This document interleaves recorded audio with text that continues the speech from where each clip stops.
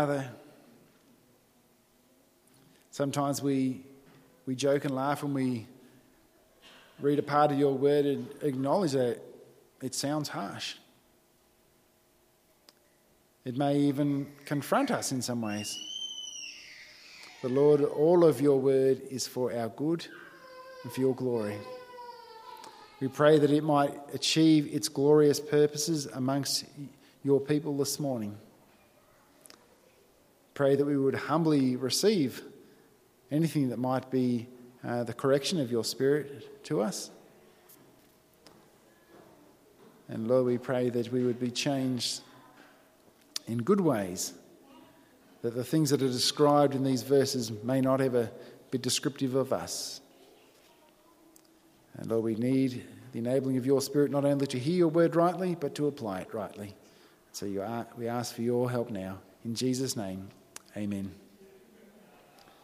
Now, often you see ads on TV where they say, coming up this week, the biggest ever lotto or Powerball or whatever other thing that has ever been. And I just Googled this morning because I realised I didn't have specifics in here. Apparently 150 million is the biggest one that they've ever done within Australia. But when you see those ads, you ponder, imagine what you could do with that. Now, one time I decided I was going to take the imagination literally. I thought, okay, let's see what I could do with that sort of money. I can tell you, when I started to put together a little list of things, I didn't even make a dent in that figure because I don't actually want that much stuff. I'm quite happy to have a house. I don't want a Ferrari or Porsche. I'm happy with a V8 Holden. I'm quite happy with that. But it shocks me so often you hear about people who win these exorbitant amounts of money, but in a really short time period, somehow they've got nothing. I was at the hairdresser this week, and she spoke of someone she knew who had won lotto twice, as well as winning one of those Your Town prize homes. And right now, they've got absolutely nothing. Well, you've heard many news stories about successful businessmen. And somehow, something tragically can happen overnight. They go from got everything to nothing. It seems that this wealth that is promoted and pursued so heavily in this world has got absolutely no certainty to it that it will last. Then on top of that, you think about how people so urgently pursue such things, and because it's the one pursuit of their life, they will do many unjust things along the way in order to acquire it. All this effort for something temporary, unstable, you can't take it with you. It's got no guarantee that it'll even bring the happiness that it promises. Yet from James chapter 3 verse 13, James has been saying a lot about humility. And drawing some comparisons between humility and pride, especially in chapter 4, where he kind of sandwiched a passage with these two verses. In verse 6 he said, but he gives more grace. Therefore it says, God opposes the proud but gives grace to the humble. In verse 10 he says, humble yourselves before the Lord and he will exalt you. And throughout the process, James gave some examples about what humility looked like, but particularly he focused a lot of how pride was expressing itself amongst the people to whom he was writing. How the proud were selfish, how they were bitter, how they would use their words to bring other people down in order to elevate themselves. Yet the humble are those who want to speak words to build other people up. Some of those to whom James was writing kind of had a very self-centered perspective of this world. They wanted what they wanted. They were the most important and they deserved, in their minds, everything that they wanted. And James says, what caused all these fights? All these quarrels amongst you? Is it not the conflict of your passions where you've got groups of people who want, they expect what they expect, and they oppose someone else, and you're fighting over getting something for yourself? But we saw last week, we are not the one who is in ultimate control of our life. We are not the ultimate ruler of everything because we don't have all power. We don't have all authority over any aspect of our life. We are all subject to the sovereign God and his perfect will.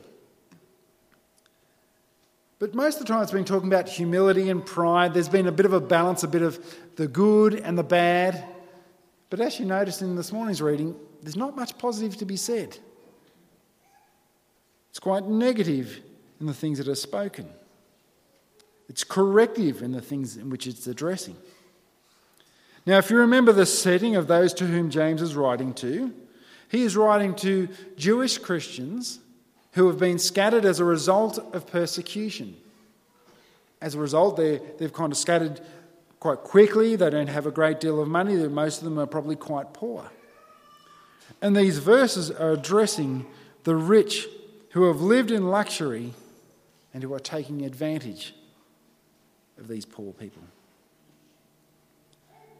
Sometimes you think, well, something written so long ago, that can't be relevant today, but in 2,000 years has really much changed. We have some people who get all of the money living in luxury, and along the path will take advantage of those who are far less fortunate themselves in order to get to where they are. So James addresses a warning to rich landowners. He addresses selfish hoarding. He addresses a warning to those rich who exploit others less fortunate, and those who would persecute the righteous.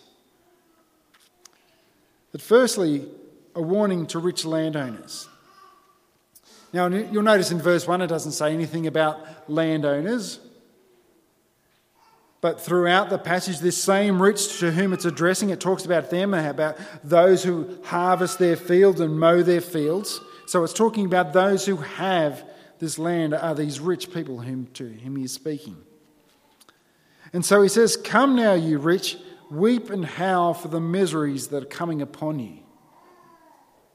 So right from verse 1, you think, this is not going to be an easy ride, these verses. But there are two different approaches to who is James speaking to. Some say that James is addressing rich Christians. Some say that he's addressing those who are rich who are not believers. Now, those who say that he's writing to rich Christians, they think, well, James is writing a letter to Christians who have been scattered as a result of persecution. What sense would it make to write addressing a particular issue if the recipients aren't going to hear it? At the same way, you could say, I've seen lots and lots of protests where people have made and communicated all sorts of things, yet the person they wanted to communicate it to isn't there and often has no clue that it's even taken place. The reason for the second option, that is addressing the rich who are not believers but possibly who are Jews, is that regularly throughout James's epistle he's addressed them as brothers when he's addressing particular points. But there is no such terminology used in these verses. In fact, you see almost a bit of a contrast when you get to verse 7 when it speaks about the brothers.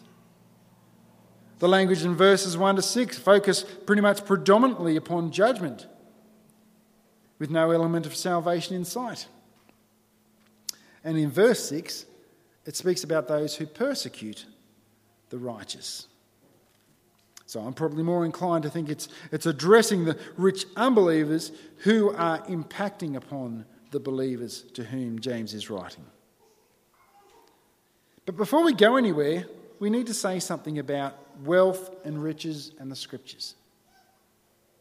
James, Jesus, and the Bible on the whole are not anti-wealth and not anti-riches. In fact, there are many great people throughout the Scriptures who were wealthy. Moses, Job, David, Joseph of Arimathea, Lydia, the list could go on. They're not commended because they are rich, but they were rich. It's not a matter of whether or not you have or you don't have. What God always approaches is how you deal with what you do have. We've probably both all encountered different categories of rich people, of generous, loving rich people, as well as selfish, nasty rich people. And it is that latter kind, the mean and selfish, that James is addressing. And we see some of the examples of how that plays out. They're hoarding, they're exploiting the poor, and they're persecuting the righteous. And as James says, weep and howl for the miseries that are coming upon you. He's speaking about a future misery that these rich will experience. That term translated as howl here is used throughout the Greek version of the Old Testament in Isaiah 13, 15 and Amos 8, where it speaks of the howling of the wicked as they are judged by God. And there are two reasons why these wicked rich will weep and howl on the day of the Lord.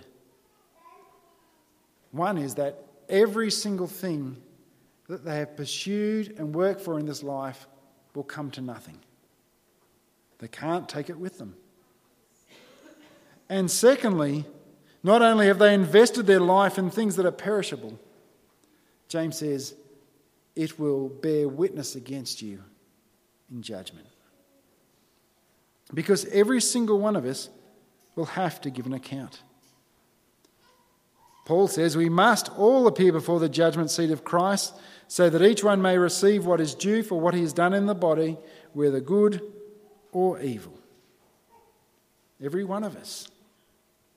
Hebrews 4:13 is another example of that same teaching. Now, when we think about riches today, we tend to think about people with houses, cars, money.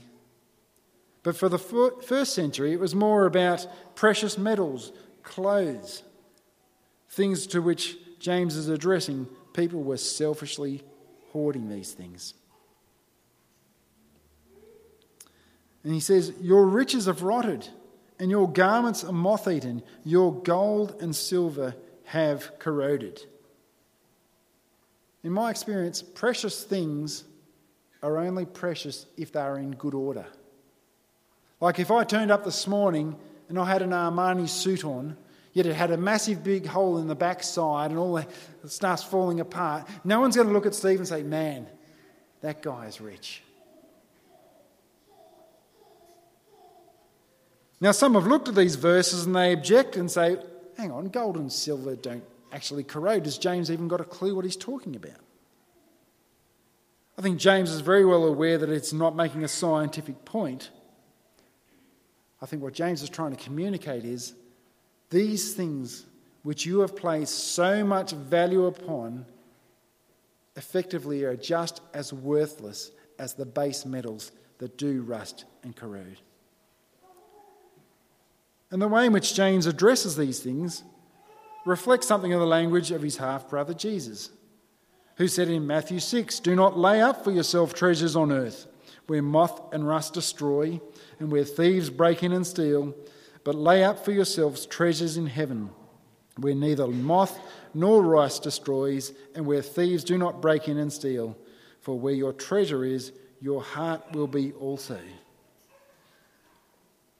But James and Jesus tell us, do not spend your life in pursuit of things that will not last, in pursuit of things that will be destroyed.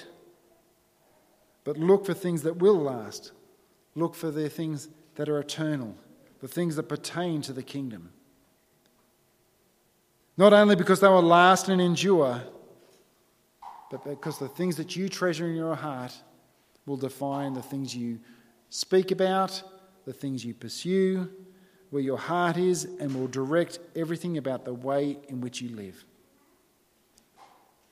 For these people, They have stored riches so that they are prepared for an unlikely disaster.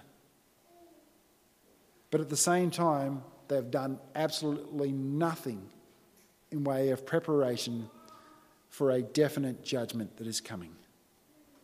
That preparation of salvation that Jesus Christ has offered, they've done nothing about that. But they've invested so heavily in accumulating wealth in case of an unlikely disaster where they might need some extra resources. So James continues, your gold and silver have corroded, and their corrosion will be evidence against you and will eat your flesh like fire. You have laid up treasure in the last days. Come the day when all need to bear account before God, these things will be of no benefit. In fact, they will testify against you. They will be a sign of what was your truest heart's desire, and they will bear witness against you. Now, even though James is writing in the 40s in the first century, he says, you've done this in the last days. Because biblically speaking, that term last days doesn't refer to a future time or even a time future for them or even future from us, as though it's some small period of time before Jesus returns. It uses that language of everything between Jesus' first and second coming. Because in God's overall plan of redemption, after Jesus' resurrection and ascension, the next and last thing in his plan of redemption is his return. For example, the author of Hebrews says, long ago, many times in many ways, God spoke to our fathers by the prophets. But in these last days, he has spoken to us by his Son, whom he has appointed the heir of all things. Or at Pentecost, Acts chapter 2, Peter quoting Joel says, in these last days he will pour out his spirits, speaking about what had happened there in that time. John in his first epistle in chapter 2 goes even so far as to say, this is the last hour.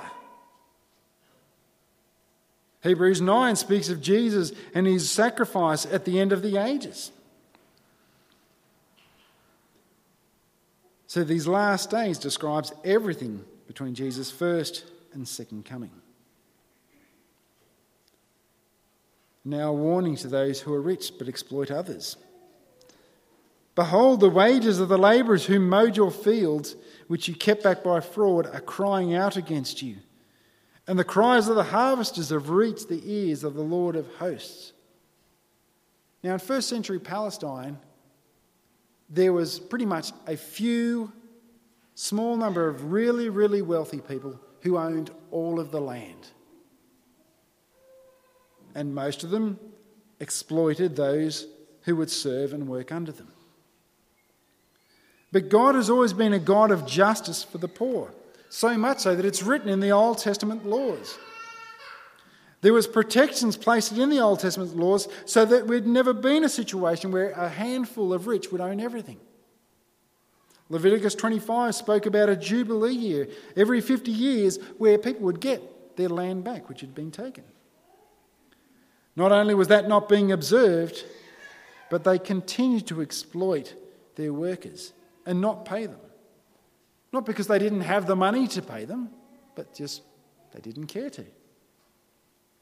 Again, we see the heart and command of God from Deuteronomy, where it says, you shall not oppress a hired worker who is poor and needy, whether he is one of your brothers or one of the sojourners who are in your land or within your towns. You shall give him his wages on the same day before the sun sets, for he is poor and he counts on it, lest he cry out against you to the Lord and you be guilty of sin. And Leviticus 19 expresses a similar idea. Now, unlike us who are kind of used to a paycheck every week or every couple of weeks or every month, depending on what the arrangement is where you work, it was common practice that people would be paid on a daily basis. They would get what they got given. That would be enough to tie them over to pay, to provide for their daily needs. So to not pay people on a daily basis was to deny people the resources they need to be able to feed themselves and to provide for their family. And this, James says, is crying out against these rich people. Crying out in judgment against them. It's not just the exploits of the rich that are reaching the ears of God. It says even the cries of the harvesters have reached the ears of the Lord of hosts. This is a God who cares for the poor. Seen expressed in his laws, the psalmist writes in this way, O Lord, who is like you, delivering the poor from him who is too strong for him, the poor and needy from him who robs him. The way James describes these wicked rich, it's not exactly flattering, is it? It says, you've lived on the earth and in self-indulgence. You've fattened your hearts on a day of slaughter. Now he's got two key points. He says, you have lived on the earth. Your focus has been this earth, this life, and all of it in selfish indulgence. And then secondly, that they'd fattened their hearts in a day of slaughter. Now, I haven't worked on a beef farm, but I'm aware that it's common practice that they will fatten up the cattle before the slaughter time in order to put on weight and to do various different things. James has already spoken much about a future judgment, how they'd weep and wail, how these things are happening in the last days, lighting, there is a final day coming. But in light of these last days, in light of the judgment, they've lived in self-indulgence. They lived fattening themselves. They've hoarded, exploited, and James says they have even condemned and murdered as they persecute the righteous. It says, you have condemned and murdered the righteous person who does not resist you. Now, some look at that verse and think it's a verse about Jesus, and there are true statements that you could derive about Jesus from it. But it doesn't fit the context that James is speaking about. Most of James's readers are Jewish Christians who have been scattered and who are poor, who have been under the oppression and the injustice of the rich landowners who are not paying them rightly. And as they live from day to day, to fail to provide for them day to day could actually be as much as life and death. Now, it's unknown if they literally were murdering or if that was just exaggerated language for the fact they were denying them the things that they needed to live. But still, either way, they were guilty. But with the lack of punctuation in biblical Greek, that last sentence could be a sentence or it could be a question, which would both portray a biblical truth. So either that they have condemned and murdered a person, one of the poor farmers who does not resist, or it actually could either be a question where it says, does he not resist you? Speaking of God's opposition to those who have treated the poor in this way. Both true statements, presumably. Given that every other translation stuck with the sentence, we'll stick with that one. But not much changes over 2,000 years. Wherever there is greed and selfish ambition, James says there is every evil practice. The place where we moved up from in Victoria was a large dairy farming area. And there were lots of farmers who were accused of doing these very things, of hiring overseas workers, paying them less than what they need to do in very unfair conditions.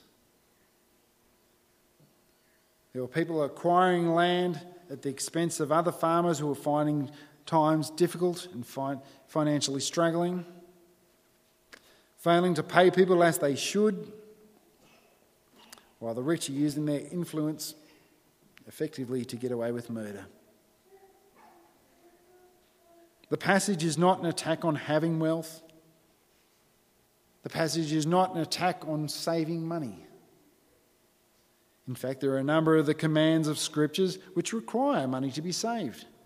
For example, Paul says to Timothy, if anyone does not provide for his relatives, and especially for members of his household, he has denied the faith and is worse than an unbeliever. Now, I should explain that term. It doesn't mean that if they haven't, that somehow they're in a worse spiritual position than an unbeliever. What he is saying is that unbelievers will naturally provide for their own family. How much more should Christians be doing that? So if you don't even do that, you are behaving in a manner that even those who don't know Christ are capable of doing. You are worse at doing what they naturally do. Now, at some point, someone will say, but doesn't the Bible say money is the root of all evil? Guess what? The Bible doesn't say that anywhere. Never has, never did. It says something kind of like that.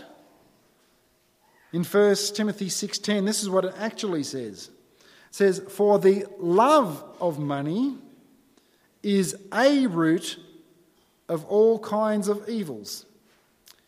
It is through this craving that many have wandered away from the faith and pierced themselves with many pangs. It doesn't say the money is the root of all evil.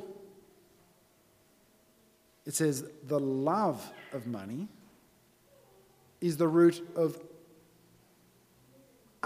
is a root, as in one of many roots, of all kinds of evil. Money can be used for many good purposes. It can also be used for many evil purposes. In fact, the very same chapter of 1 Timothy chapter 6, just a few verses later, has this to say. As for the rich in this present age, charge them not to be haughty, nor to set their hopes on the uncertainty of riches, but on God, who richly provides us with everything to enjoy. They are to do good, to be rich in good works, to be generous and ready to share, thus storing up treasure for themselves as a good foundation for the future, so that they may take hold of that which is truly life. So the same Paul who wrote to Timothy in the same chapter where he says, for the love of money is a root of all kinds of evil, also says, for those who are rich, don't be proud, don't be haughty, don't place your trust in your riches, place your trust in God. Well, think of how Paul speaks to the Ephesians of what true riches really means. Nowhere in the scriptures does it say riches are a good thing. You must have them. Pursue them with all of your heart. Nowhere do the scriptures say that if you are a Christian, you are guaranteed wealth, even though there are people who falsely teach such things. The true riches we are to pursue are spiritual riches. Paul in Ephesians speaks 5 times of riches, speaking of the riches of his grace, the riches of the glorious inheritance of the saints. These are the true riches that we should pursue. In a tangible, material sense, if we have much or little, counts for nothing. You can't take it with you. Be good stewards of what little or much you have. But these true riches, the riches of his grace, his glorious inheritance, the riches of his glory, regardless of your financial status, are available to all of us, and are things that all of us should humbly pursue with all of our heart. Let's close in prayer. Heavenly Father, I'm sure all of us at times have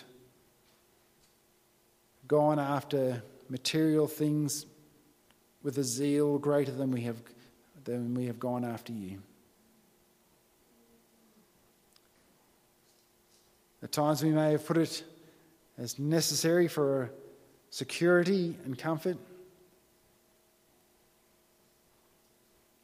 At times it might have just been so I can have lots. Lord, whether through the natural course of life, employment, whatever it be, whether we have much or we have little, being rich in your eyes is not what we have in our material sense. Being rich in your eyes is that we have Christ and that we have taken hold of him and all of his blessings, of whom Paul says we have received every spiritual blessing in Christ in the heavenly places.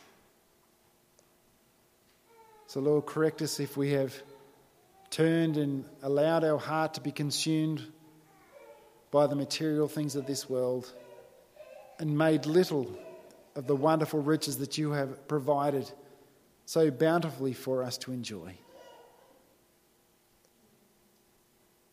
Lord, may we be rich in you, in your grace, in your provision, in your word. May your word dwell in us richly, that we may comprehend something of the glorious inheritance that you have promised for your saints. And help us to live faithfully and be good stewards in this world, knowing that everything that we have here and today is temporary, unstable. We can't take it with us. But Lord, that we might be people who pursue the things of the kingdom, the things that are eternal. We ask in Jesus' name, amen.